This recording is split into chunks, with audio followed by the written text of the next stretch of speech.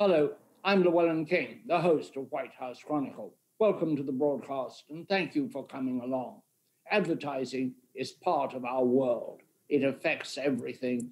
We use it in our language. We pick up phrases, catchphrases from advertisements, and they become part of our conversation. It is very difficult to imagine life without advertising, or really to know what it would be like. I had a little look at that, just a glance, if you will, in the old days of the Soviet Union.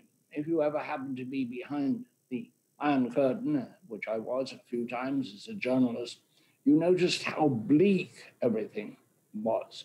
Everything looked, the cities looked drab because there were no enlivening advertisements. There were, or very few, there were those that there were exhorting workers to produce more, and there weren't that many of those. And now, if you go to Moscow or to any of the cities that once lay behind the Iron Curtain, they look very much like cities anywhere in the world, enlivened by advertising. To talk about advertising and its impact on our life and how it works, we have one of the iconic figures in the advertising industry, Alan Kay. Alan, welcome to the broadcast. Tell us who you are and why you are iconic. Hi, I'm very happy to be here. And I don't much like to talk about myself. I was just very fortunate to work with really intelligent clients that bought good work, as they say. And just in short, what other people say about me is I'm in 2 advertising halls of fame.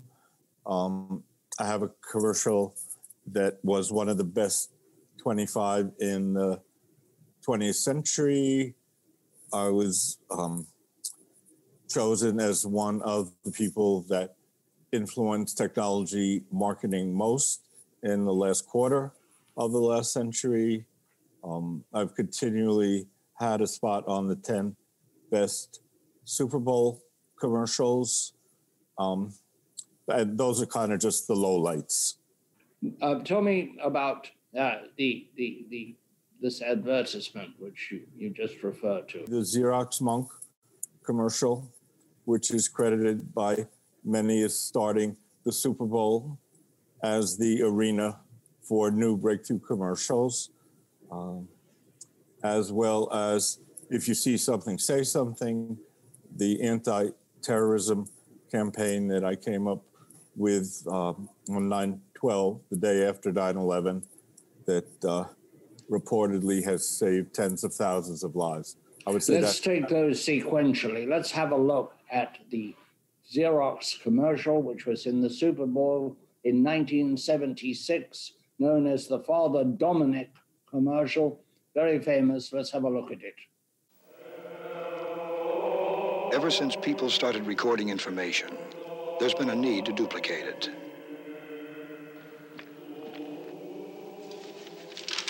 Very nice work, Brother Dominic. Thank you. Very nice. Now, I would like 500 more sets.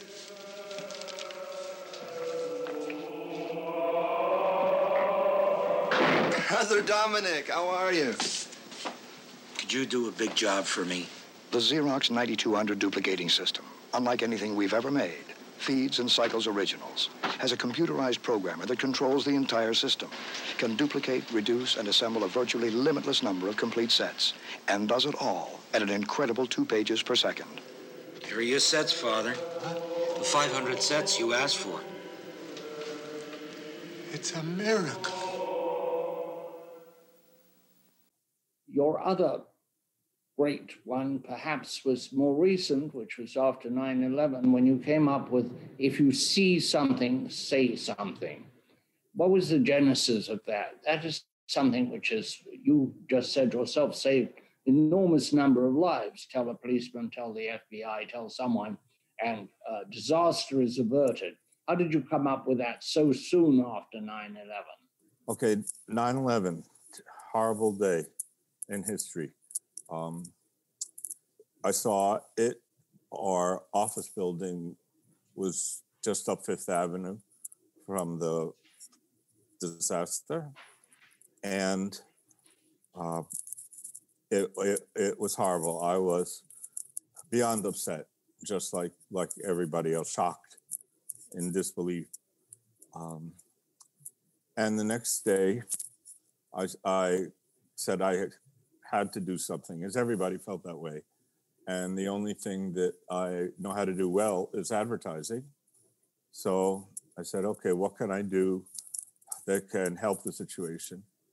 And I thought that if I'm going to come up with anything, I want to come up with an ounce of prevention, something that would be lasting, not just something that was kind of nationalistic. We're Americans, great. That would make people feel good for the moment. I wanted to do something that would make people feel good for a long, long time. So I was thinking that Americans, particularly New Yorkers, are very immune to the situation. They really, that we're caught never to look in somebody's eyes when you're walking, look down. And as opposed to Israel, where unfortunately bombings and things happen, they're always alert. So I thought, what could I do to wake Americans up and be aware of their surroundings, just in case they spot something abnormal? And I said, well, what would I want to tell them? And I said, I would want to tell them, if you see something, say something. Okay. That sounded right. I took my little 3x5 card. I wrote down, if you see something, say something. And I said, okay, that's the campaign. And who was the client? You have to have a client in order to make an advertisement. No client at all. That was okay. Okay. I did it for me. I wanted it to be a gift from the advertising community. I'm on the board of both the 4As and the Ad Council. And I told actually the president of the 4As about the idea the next day. And he said, oh, great. Did you get your invitation yet? The Ad Council is going to have a meeting of all agency CEOs to see if we can come up with something. He said, you already have. So I said, great. So went to the meeting, people spoke. I said my piece, I showed the campaign. The president, the CEO actually of the Ad Council, Peg Conlon, said, oh, that's wonderful. I have an appointment next week with the Justice Department. I'll present it to them, and I think this is going to be great. So she presented to the Justice Department, and they wanted to have nothing to do with it. They said, oh, we don't need anything like that. And, what is this about? And, what if somebody calls? Well, kind of that's the idea. But anyway, so she was turned away. And then I was very intense about this thing. And I became like the ancient mariner. And I told anyone that would listen about the campaign, and even people that wouldn't listen, I told, including government officials, CEOs of companies, even my own clients. And nobody went for it at all. And it took exactly 9 months when the MTA of New York, who was the client of ours for 11 years at the time. MTA is the Metropolitan Transportation Authority, and they run all the trains, subways, buses of New York. And they called and they said, do you still have that See Something, Say Something campaign, or has anyone picked it up? I said, no, as a matter of fact, it's still in my computer. So they said, would you mind if we use it? I said, mind. I would love you to use it. I've been dying to get it out there. They said, well, their management decided they really needed a security campaign, and we knew you had this. So can we get together and we'll produce it and run it? I said, great. So that's exactly what we did. I think it was kind of interesting. They did some research first to make sure there was no backlash, that it wouldn't scare people and keep them away from the subways. and it was just the opposite. The people in the research, the respondents, said this is a wonderful thing for them to do. We know that their police and officials can't be everywhere. We now have 6 million pair of eyes looking out for each other, and subway ridership actually increased after the campaign broke. It on its own steam, it went global. In fact, the week that it first started running, in Australia, in Perth, they put up a big banner going across. It was about 5 tracks in the Perth train station with a huge, if you see something, say something. The way I designed it, my font, which I wanted it, my typeface, which I wanted it to be very clear and simple and easy to read, no shenanigans or fancy stuff. And I was shocked. I saw it in the paper, and so overwhelmed by it. Today, it's used by over 150 institutions around the world, and it's still going strong. I think, as you know, a couple of weeks ago there was another terrorist attack, which unfortunately the world has many problems. Alan, let me stop you a minute. How do you calculate the lives saved by that advertisement? I have a friend who was in the FBI, and he told me off the record, and didn't seem like such a big secret. So that's how I found out, inside information. And how important are slogans? That is a slogan. Yes, it is. We see slogans in politics. We see a lot of that. We also see particular phrases which, particularly, for example, in presidential inaugural speeches, that the president hopes will go into the language, become part of his legacy, like New Frontier, or with Bush, with Biggie Noonan's make a kinder, gentler America. Every major speech by a politician, in it, the speechwriter has put a phrase that he or she hopes will move into the language, will have a life bigger than the speech. It doesn't always happen, but it does sometimes. Slogans are important, and we cannot at this time ignore one of the most potent political slogans we have heard, which is "Make America Great Again." It's a very potent political slogan. Do you know anything about its origin? Was it designed by an ad agency? Did it come to President Trump in his sleep? How do we get that?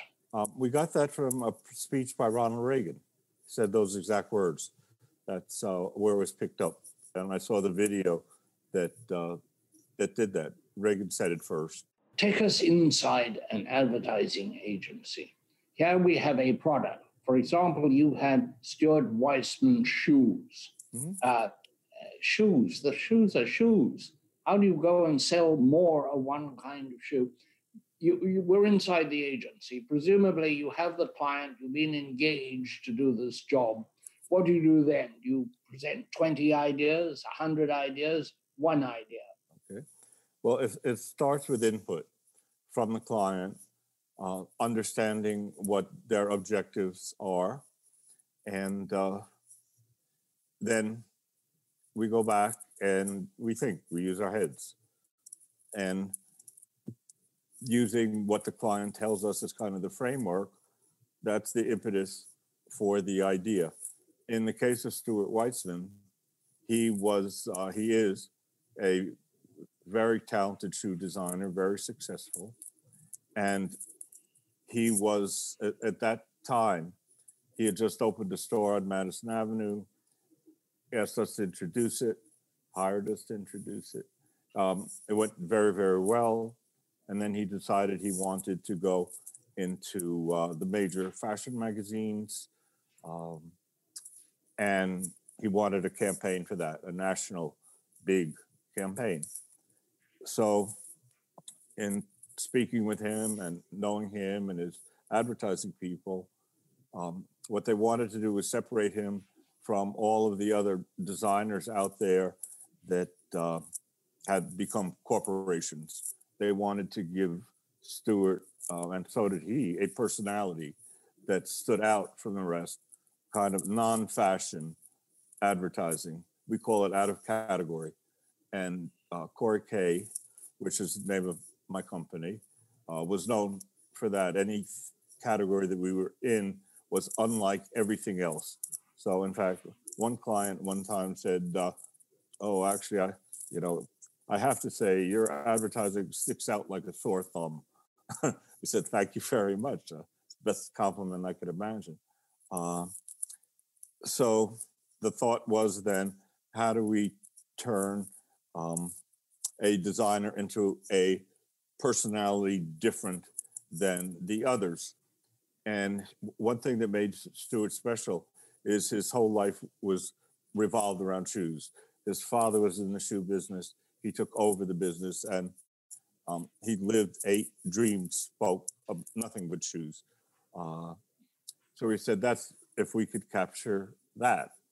So I was thinking about that, just not working, just I think all the time. I have that, it's a curse, actually. And I had a picture in my head of a shoe dress that Stewart sees the world like everything relates to shoes, the world according to Stuart Weitzman. So I saw in my imagination a dress that looked like a shoe. And I sketched it on my 3x5, and I showed it to Stewart, and I said, the theme is going to be a little obsessed with shoes, where everything you see is in the form of a shoe. So, and I showed him my little 3x5.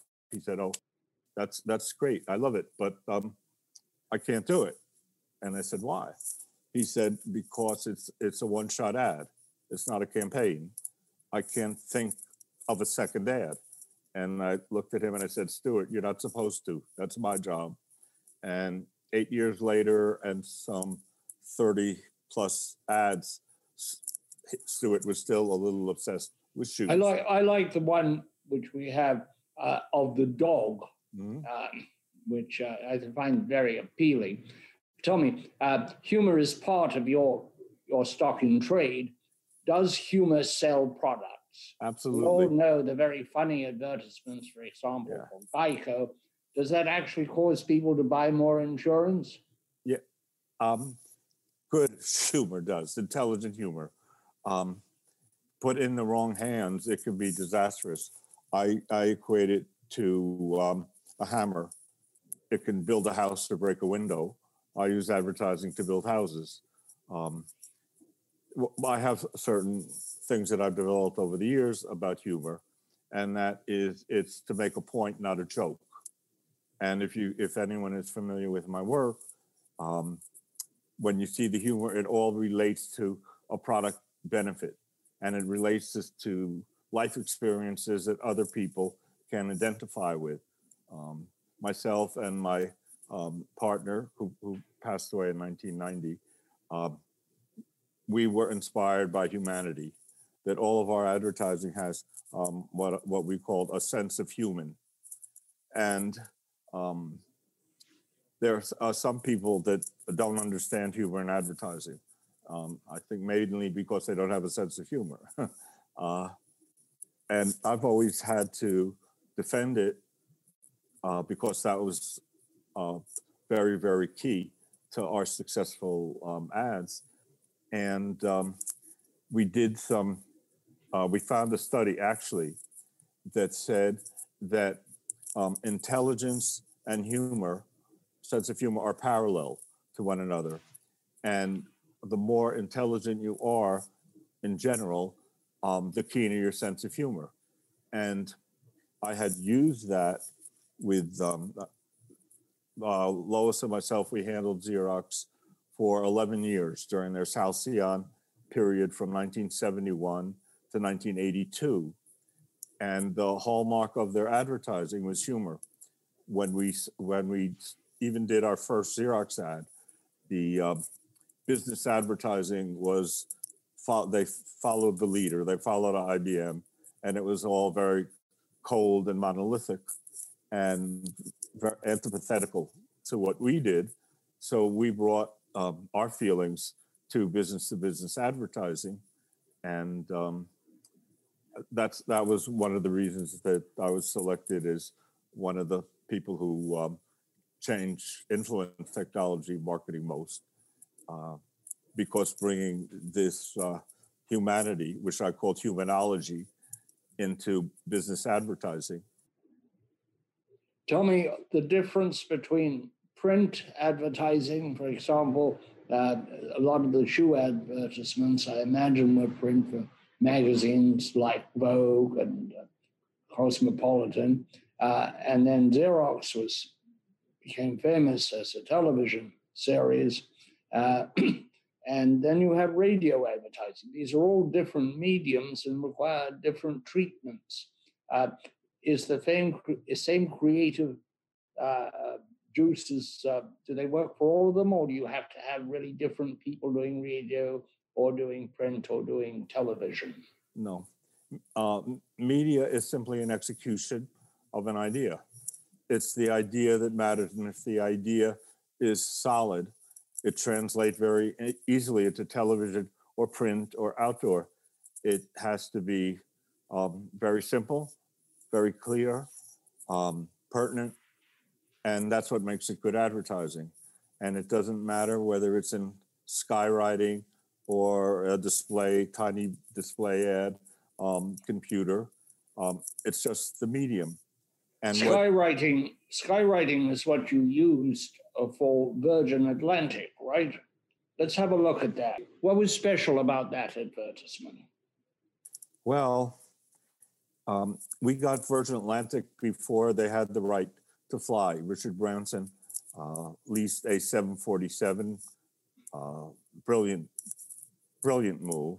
We'd interviewed a PR person because we were going to start a PR division. Spent the morning with her. She said, "Excuse me, I have to go. I have a meeting with somebody who wants to start an airline here." She left. At about 1 o'clock, we got a call from David Tate, who was their general manager. Very, very smart advertising marketing man. And he said he just had lunch with Candace Leeds, and all she talked about was Corey Kay. And I'm here actually to sign up a PR firm. At the same time, I'm going to be looking at agencies that come over. We said yes. We were brand new, just still in diapers, so to speak. So we looked at our calendar, which was wide open. He said, "Yes, we think we could squeeze you in at about 3 o'clock." He said, "I'll be there." 3 o'clock, there was a ring at the door. We were working out of a townhouse, and we opened the door. He said, "Hello, I'm an airline." He was Virgin Atlantic. So in speaking with him, we showed him our reel. We always ran on our record. We had been in the business quite a long time and had a very good trail of successes. We showed him our reel, which, as you said, very humorous, very pointed. And after he saw it, he said, "Excuse me, may I use your phone?" We said, "Sure." So he got up and he went over to the desk, he pulled out a piece of paper, started to dial. He said, "I have appointments for the rest of the week with 5 agencies, and I have to call and cancel because I just hired one." That's a great story. How difficult is it to get an idea? Most business people are not in the ideas world in the creative sense. You're an artist. You have a history as an artist. I think your mother was an artist. You have a long history in the arts, but a lot of people running businesses do not. How do they react to some of your ideas? How do you sell an idea? I don't sell, I tell. And if they're intelligent and open and have a semblance of humanity, which many business people don't.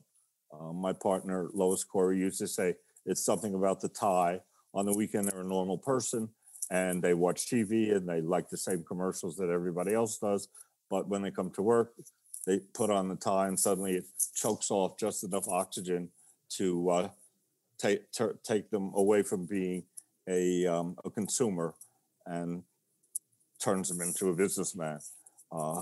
So what I do, there are people that get it and people that don't get it. Those people that we're a love-hate kind of company, that people, when they see our stuff, generally they hire us by the time they get to the elevator. Others can't wait to get to the elevator and get the hell out. That sounds right. One of your predecessors in the Hall of Fame of advertising was David Ogilvy, who believed in very straightforward advertising. He believed basically and hit them over the head several times. How do you feel about that? The other thing about Ogilvy, who was himself a very interesting man, is that he believed that advertising was dying because store brands would push it out. Well, that never happened. But how do you feel about David Ogilvy as an advertising thinker? I think he did a lot of very good advertising. I think he set a lot of trends. I think he was very rigid, and toward the end, he changed a lot of his ideas. For example, he used to push celebrities, and many of his clients, he would have them hire celebrities. And I saw an interview later on where he said he realized that was a big mistake because people remembered the celebrity and not the product. And the celebrity would overshadow the product. And unless celebrity, if there's a reason for a celebrity where it's something believable. I mean, you see these celebrities driving a car. There's no way would that person own that car. You just know it. We've come to that point where the elevator is about to go. The elevator you mentioned, you've got to get on it because we're out of time. We thank you very much, Alan Kay, for sharing your secrets with us, and we look forward to asking you back on the program at some time in the future. Until then, all the best. That's our show for today. Time for us to resume our lives of isolation. And please, when you go out, wear a mask. It may save your life and save somebody else's life as well. Cheers. White House Chronicle is available as a podcast on Apple, Spotify, Stitcher, wherever you listen. We are there.